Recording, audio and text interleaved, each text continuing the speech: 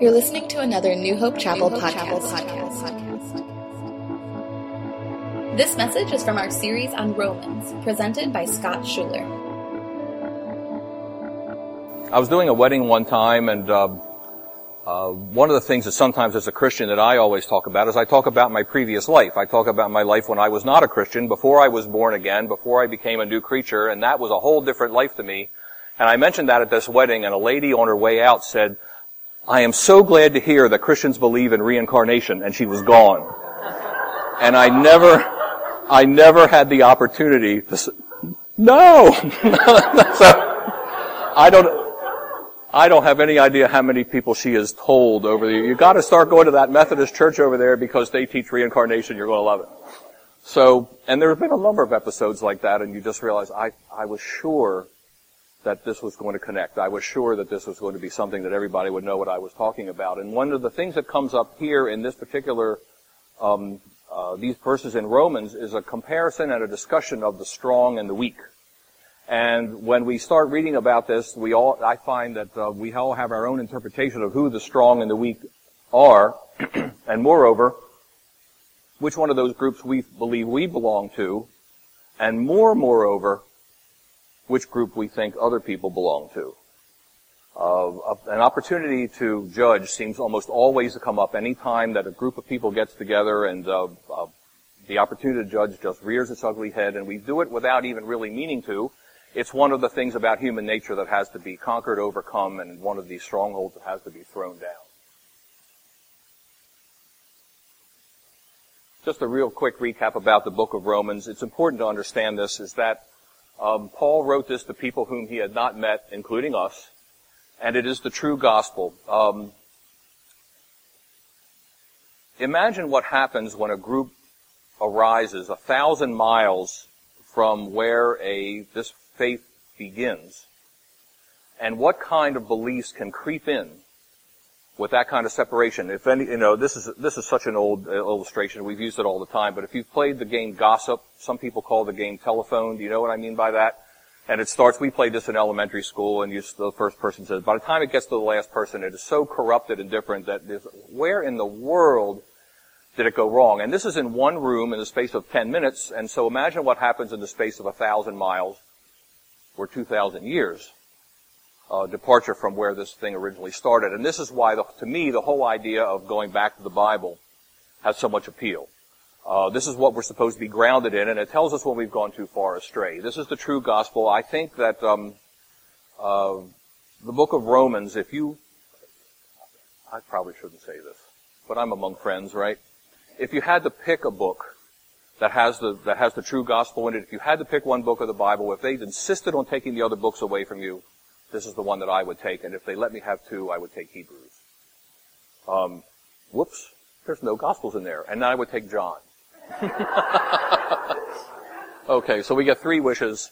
I have John, Romans, and the book of Hebrews. And oh yes, what about Isaiah, Habakkuk. I love Habakkuk. There's a lot of books that I like. This is why I'm glad that, I guess this has never happened. But the book of Romans is a wonderful exposition of the true gospel so that people whom he cannot talk to, who cannot ask him questions directly, he anticipates, by the help of the Holy Spirit, everything that the people in Rome need to know in order to keep the gospel going and to keep it pass it on to other people and to live their lives for Christ in a place where, of course, we know persecution was on the way, and where we also are dealing with a person who rules over Rome and the Empire of Rome, who considered himself a god and had to be worshipped. The true gospel was important because the temptation to go away from it was very great. The key thread in Romans is differences in the church, the strong versus the weak. The problem with differences is that they too often sort of morph into right versus wrong, truth versus fiction. Sometimes they're just different. Sometimes the differences don't necessarily mean that somebody has gone astray. It doesn't have to mean that. One of the things that we'll be covering shortly deals with Paul as he talks about what happens. You remember the scripture. Some people eat meat, some people eat vegetables, some people, he doesn't condemn anybody. They weren't important to him, but for their sake to keep a neighbor from stumbling. He would modify his behavior as a person who was strong in the faith to make sure that his behavior did not harm the faith journey of somebody who just hadn't come as far as yet and was still holding on to some things that gave them comfort. And for all of this, Jesus Christ is our model.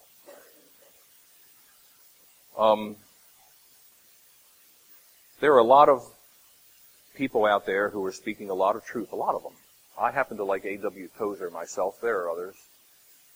And there's a temptation sometimes to put emphasis, and I had a person tell me this, because he heard me quote A.W. Tozer just one time too many. And he said, I just want to hear you mention Jesus more. What does he say? I know that Tozer's a pretty smart guy, and his grasp of the gospel seemed to be pretty good. But at the same time, let's not turn our attention away from from Christ too much and focus on any particular individual. Jesus Christ is our model for everything. Romans 15, 1 through 13. I like it, it's all a matter of style. I like when we all read it together. It just occurred to me, is that all right? That's another assumption I make where I just assume everybody's on the same wavelength. I just pitch right in. We who are strong ought to bear with the failings of the weak and not to please ourselves. Each of us should please our neighbors for their good, to build them up. For even Christ did not please himself, but as it is written, the insults of those who insult you have fallen on me.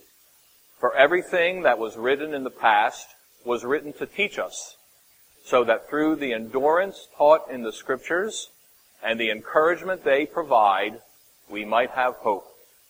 May the God who gives endurance and encouragement give you the same attitude of mind toward each other that Christ Jesus had, so that with one mind and one voice you may glorify the God and Father of our Lord Jesus Christ.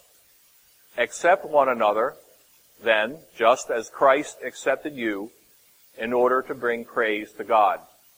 For I tell you that Christ has become a servant of the Jews on behalf of God's truth, so that the promises made to the patriarchs might be confirmed, and moreover, that the Gentiles might glorify God for his mercy.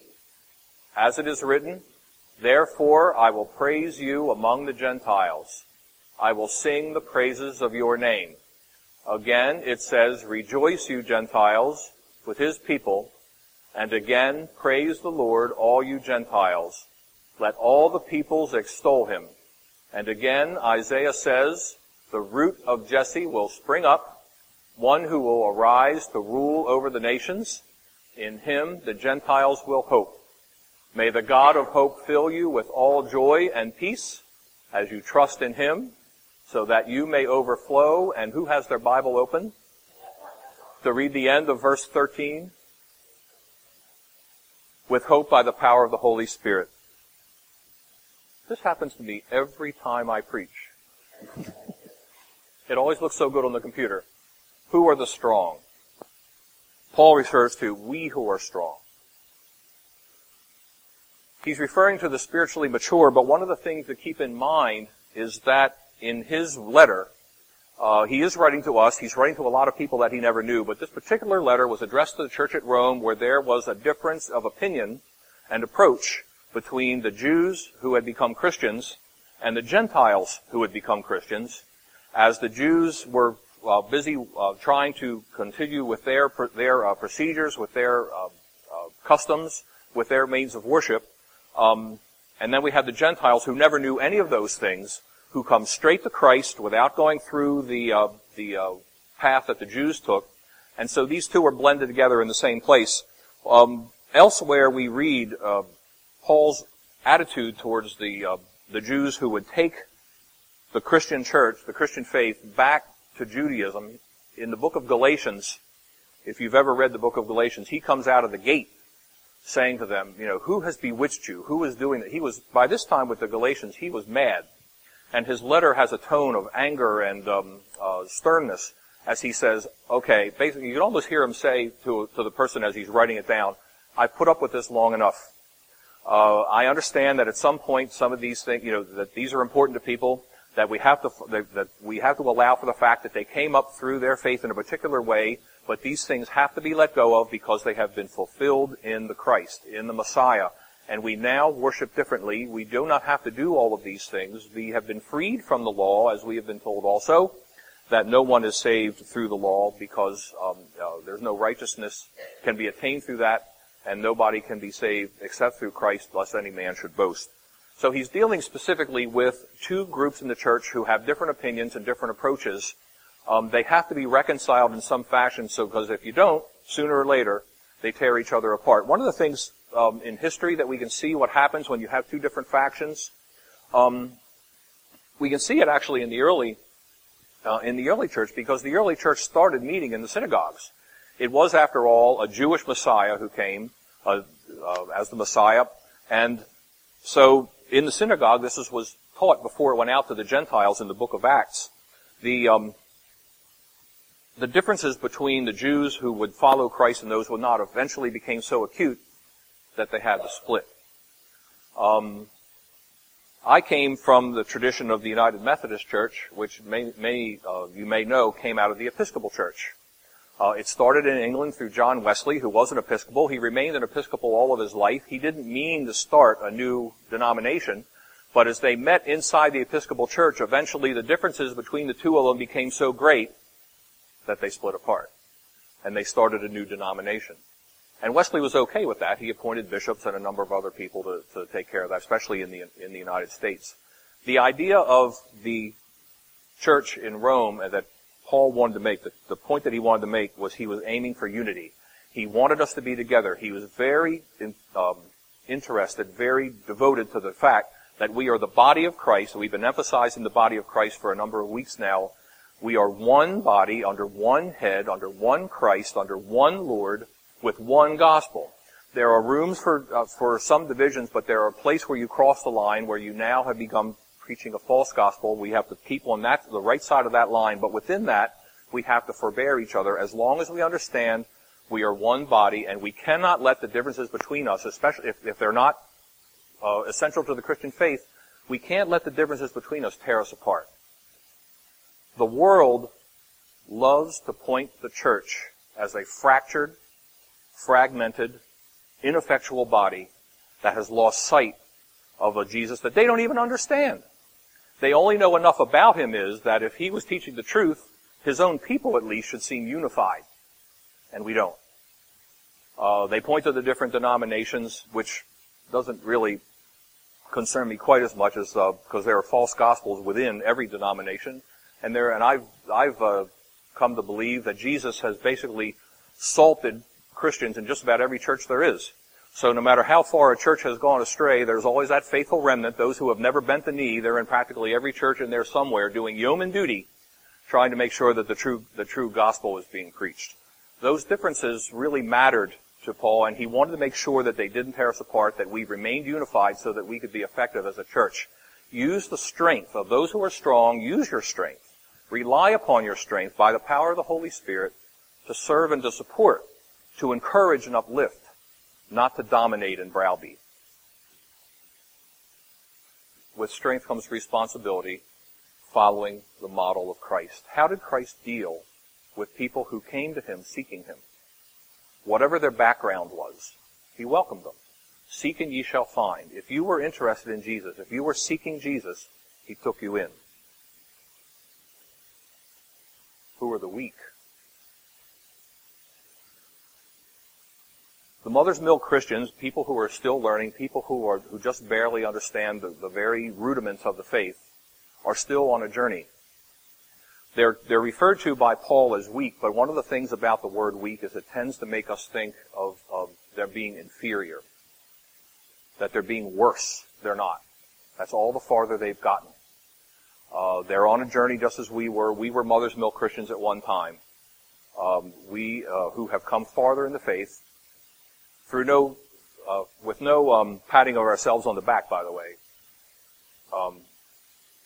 We are then charged with the responsibility to look after those who are new. Many of the weak rely upon they have this emphasis on legalistic details or traditions. When I was a kid in Methodist church, I was taught that you never stack the Bible, you never stack another book on top of it. That kind of thing. Did you ever hear that kind of stuff? You never put the Bible on the floor.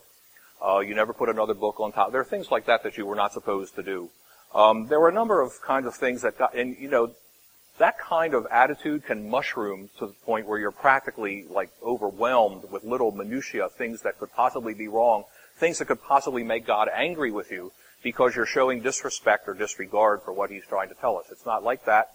But some of those traditions tend to overwhelm, and in fact, some of them tend to dominate in various bodies as they take on a life of their own, and people look past Jesus to these traditions that they hold so dear. There have been traditions that I love because they gave me comfort. They weren't especially good for spreading the gospel. They weren't especially good for making me a stronger Christian. I just happened to like them. And it took time to realize that's not reason enough to keep them. Not if they're interfering with the gospel, not if they're interfering with my understanding of Jesus, and certainly not if they're interfering with my ability to serve Him and to go out into the world and speak to Him about Him. The weak are still called to love and to welcome too.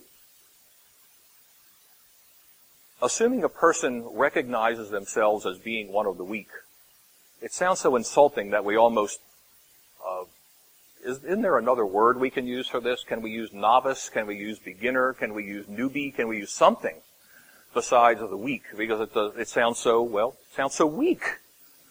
We've just joined ourselves to Jesus Christ, who is strong and mighty, the Lord of everything. We've just been grafted on to the vine, and now to consider ourselves as weak, well, we're all weak in some way.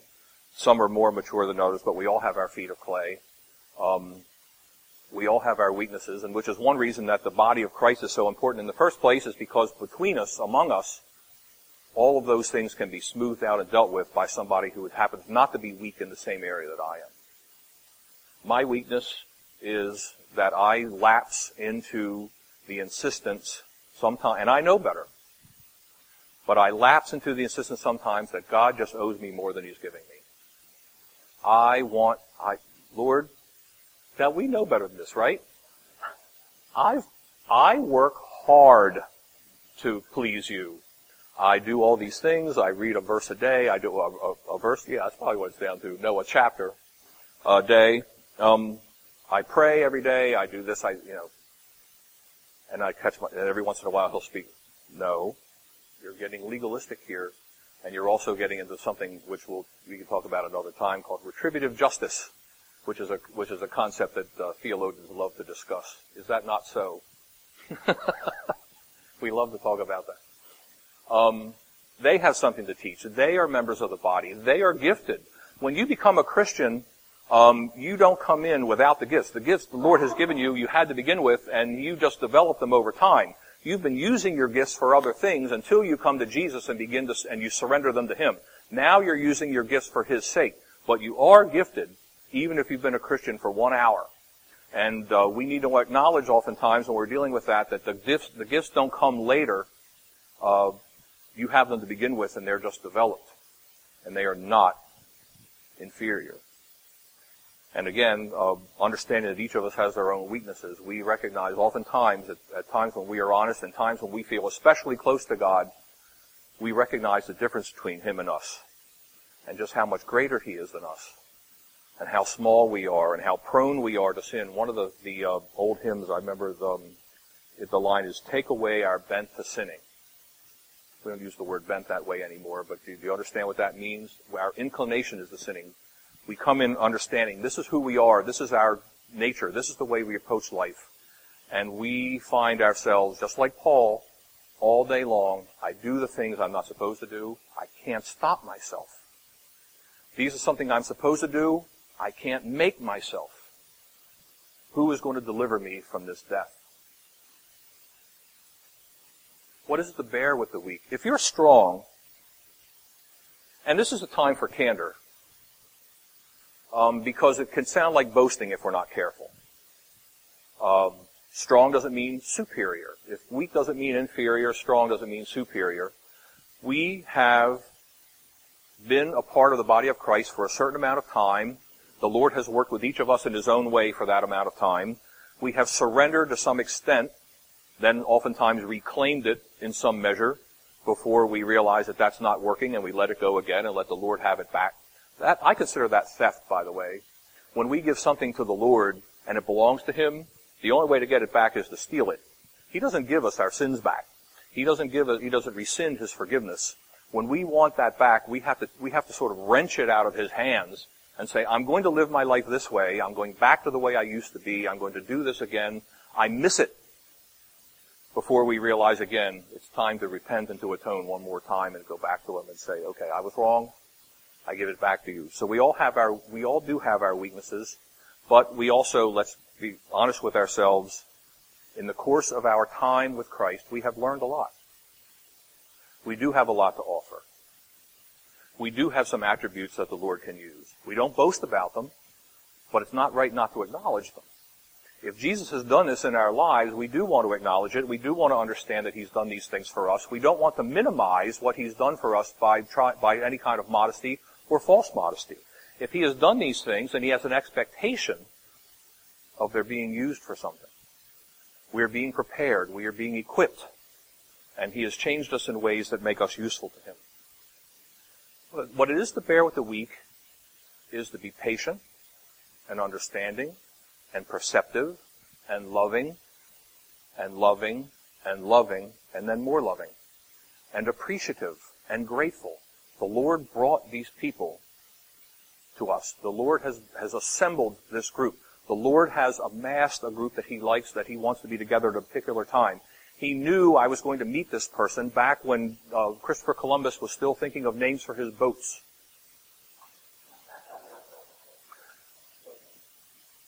Now is the time to act upon what He has done for us. It feels like, what it should feel like, is an opportunity, an excitement, a thrill. Lord, have You entrusted me with this? A person's faith journey is terribly important. You are very much concerned about that person's soul. You went to the cross for this person, whose attributes I may or may not appreciate. But You have given me the opportunity and the call and to love them and to work with them and share with them what I have.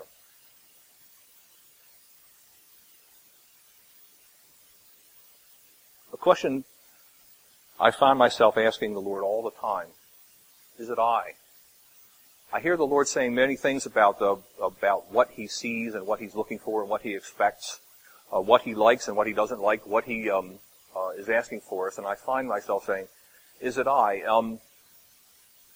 Am I one of the ones who is hurting the effort of the church? Am I one of the one who is a hindrance to somebody's faith journey? Am I one of the ones whose judgment upon somebody has caused them to think to themselves, I don't know that this is the church for me?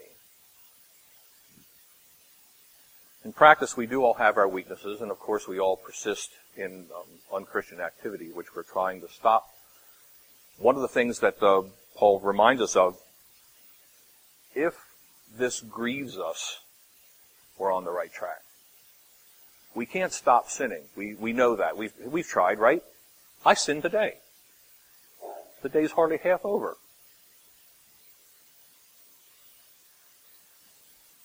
But if it grieves us, if it hurts us, if it wounds us, because we're hurting the Lord, because we're displeasing the Lord, we're on the right track. This is what the Lord is looking for from us.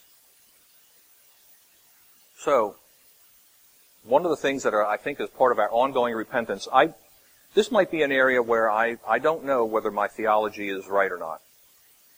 And I understand in a group like this, if it's not, I will know it shortly. And it will be okay. I think oftentimes of repentance, and I intellectually think of repentance as a one-shot deal. I was walking this way, and I turned, and now I'm walking this way. This is the way of Christ. This is the way of the cross. I was walking that way. I have begun to think of repentance, rightly or wrongly, as something that happens over and over again because I catch myself doing things which I know I have not given up that I should have. I catch myself returning to behaviors like a dog returns to his vomit that I should have given up a long time ago. What are these things? That's one of my favorite scriptures, isn't it? How graphic.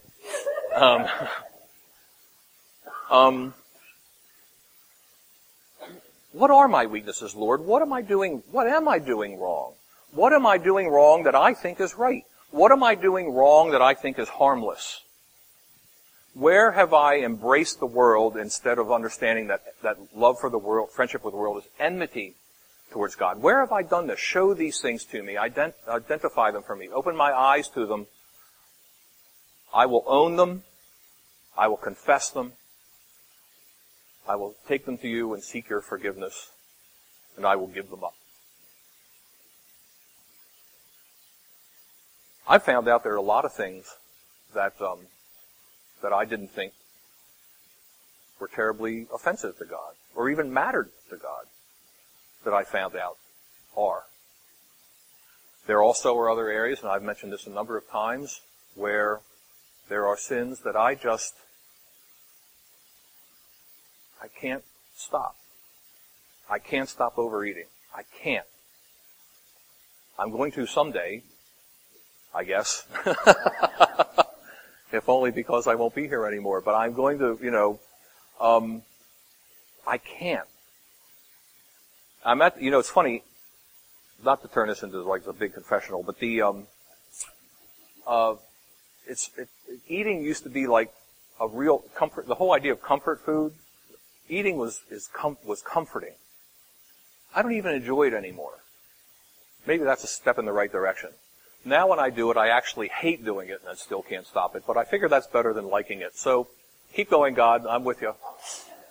Weakness is tolerated by the strong in the church, but not elevated and not glorified. There are things in the church, there are activities in the church, there are attitudes that people have, the weak have, each of us have, that eventually we will want to give up, but we don't extol them. We tolerate them and understand, okay, this is where this person is.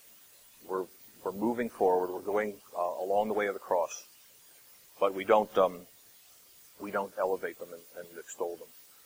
The goal is to become strong to prepare for working with the next batch of the week, who the Lord is always going to be bringing in. There are people out there right now who will be here next week for the first time. They weren't ready this week. The Lord's working with them in a particular way. They are either lost, they've been hurt, they've been discouraged, something has happened to them that has just driven them a wedge between them and Christ, or them and one of Christ's church, and they say, I cannot end the search. I am not ready to give up altogether. There is a church somewhere that I want to go to where I can encounter the living God, for people who worship Him with all their hearts, who put Him first, who make Him Lord, and who give their lives to Him ongoingly. I'm looking for that place. When they come here, we need to be ready for them, to embrace them, to love them, to care for them, to understand what they're going through. They have been through something that has set them back, and they've said, okay, I've gone back as far as I can go, I'm ready to go forward. To be strong is to be ready to engage these folks. And of course, in our own weaknesses, to be engaged by. I want to confess something here again. Bill, I love you.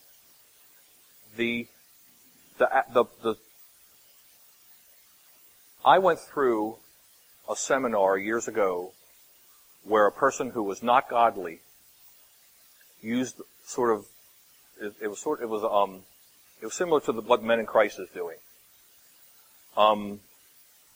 I'm hearing these words spoken by a godly man in a godly way for the first time. Because I've only heard them spoken about somebody who was underhanded, who had an agenda, who was leading me astray, and I knew it. You know what? Do you know what I'm getting at? Because you know who your counterparts are. It's hard for me to listen to you sometimes. Because I hear echoes of this manipulative junk that was trying to get me to behave in a particular way. But you, I know, are a man of Christ. So I just persist and say, stick with it. There are words that they go through me like a nail. But they're coming from a man of God. Don't give up. It's hard sometimes to surrender and to give yourself up in your weakness to somebody who is stronger and say, he knows where he's going. I trust that Bill knows where he's going. I know he's taking me to the right place. I don't see it, but but I trust him because I know that this is a man of God. That's the attitude I think the weak, this helps the weak to move forward. So acknowledging that I was weak was not easy. Persisting was not easy. But the alternative is to tell God no, which I don't want to do. Now the last thing about this is, this happens a lot with Christians, I believe. Maybe I'm just seeing what I want to see. In our lives, we get caught up in our own activities. Of course we do. I'm worried about things Monday that I didn't finish on Friday, and I know when I go in on Monday morning, it's late already. There are things that we have to deal with, things that confront us, things that are our responsibilities, and it's easy to get caught up with that. And in our prayers, would you be willing to say what percentage of your prayers are based on what God can do for you? If you pray for an hour, what percentage, how many minutes are, Lord, I need this, I want that, please do this for me, please help, With me, it's probably 50 minutes an hour. And I catch myself doing that. It's sort of natural. One of the things about God's overarching plan is we forget what we're a part of. We live in a creation that exists because Jesus, and by his power, is holding it together. Do you remember that? In everything lives and moves and has its being. In Jesus, in Christ, he holds everything together. If Jesus withdrew his hand from creation, it would disintegrate. We live in a creation where Jesus, the Christ, is actually the one holding it together. It is not going on of its own momentum. It is not going on like the old deists used to believe, where the Lord created the world like he created a clock, and he wound it up, and it just goes until it runs out of gas. He's holding it together. He has a plan. Creation and the church and humankind are heading somewhere that God knows where it is. And the more we can understand that, as Paul is mentioning here, the better off we are, because we want to be full gospel Christians. We don't want to be Christians who say, this part of the gospel just simply does not resonate with me. This part is too far over my head. I'm too involved in this and that. We have to remember for all of the important, and God doesn't minimize the importance. He says he knows we need these things. He understands this. He does. But not at the expense of remembering God's up to very big things. His plan is mammoth, and we cannot grasp it. And we have been called and made a part of it. And to the extent that we can remember that, all the tasks that come up they just take on a whole different, you just get a whole different attitude towards them. We have to bear with one another, fitting this into the big picture, which Scripture reminds us of. I love the red letters, okay? I love what Jesus says. But how often do I forget, personally, where he starts talking about who we're supposed to pray for when that day comes? Pray for these people. Remember, there will be two in a field, one will be taken and one will be left. There will be two, pray that the women are not pregnant when this happens. It's going to be he tells us to pray for these people and for that day. I haven't done that for probably 2 years. But I can't persist in this. The big picture, everything that we do fits into the big picture. God's plan, looking at God's plan as much as we look to our own needs and wants, God's will versus our own, God's will becoming our own, and glorifying God and not ourselves. God-centered and not human-centered. And I think God's plan is evidenced by the arrival of new believers. He's not finished. We're still going forward. He's still working within us, but he's not finished. Somebody is coming to the Lord today.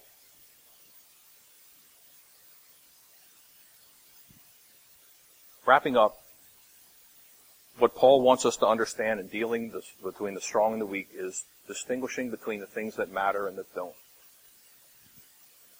Keeping an eye on Christ, and Paul says the Christ. He says that a number of times, and not ourselves.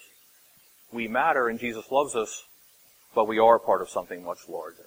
And it makes a difference how we approach Jesus when we realize he's not just here to get us through another day. He's here to make us part of something that's really huge, that is going to make a difference in the lives of many, many people to the glory of God, who wants not any should be lost. Working towards the day when all come to Christ while keeping the whole gospel in mind. And the idea, again, in the book of Romans, first, last, and always, is a unified church is effective in its task. The unity of the body. Not 2 and 3 parallel bodies, one body, each with a member, working under one Lord. We're a part of something huge. We have a big job to do. And the more we can understand that we have a big job to do, as I've put it, and Steve, bless his heart, has said this, we're after big game. The church was created for an enormous purpose, an enormous task, which only can be accomplished through Jesus Christ, that He has made us a part of, which is a tremendous honor. And a little intimidating, but after all, we're more than conquerors, right? If God can be for us, if Jesus is for us, who can be against us? We are more than conquerors. Don't ever forget that. The body of Christ consists of people who are more than conquerors in Christ Jesus. Thank you for listening to New Hope Chapel's podcast. Located in Arnold, Maryland, New Hope Chapel is a small expression of the much larger body of Christ that spans across the world. We're a group of believers helping each other on our lifelong journeys to become like Jesus. While we have a variety of distinctives that make us a unique church, our main desire is to be God's church, to love Him, follow Him, to learn from Him, to let Him lead us and change our lives. We are His disciples and He is our rabbi. Join us in the story that God is writing called New Hope Chapel. To learn more about our church, visit us at newhopechapel.org or check us out on Facebook /New Hope Chapel MD. Be sure to subscribe to our podcast in iTunes. Music kindly provided by the least of these. Thanks again for listening, and God bless.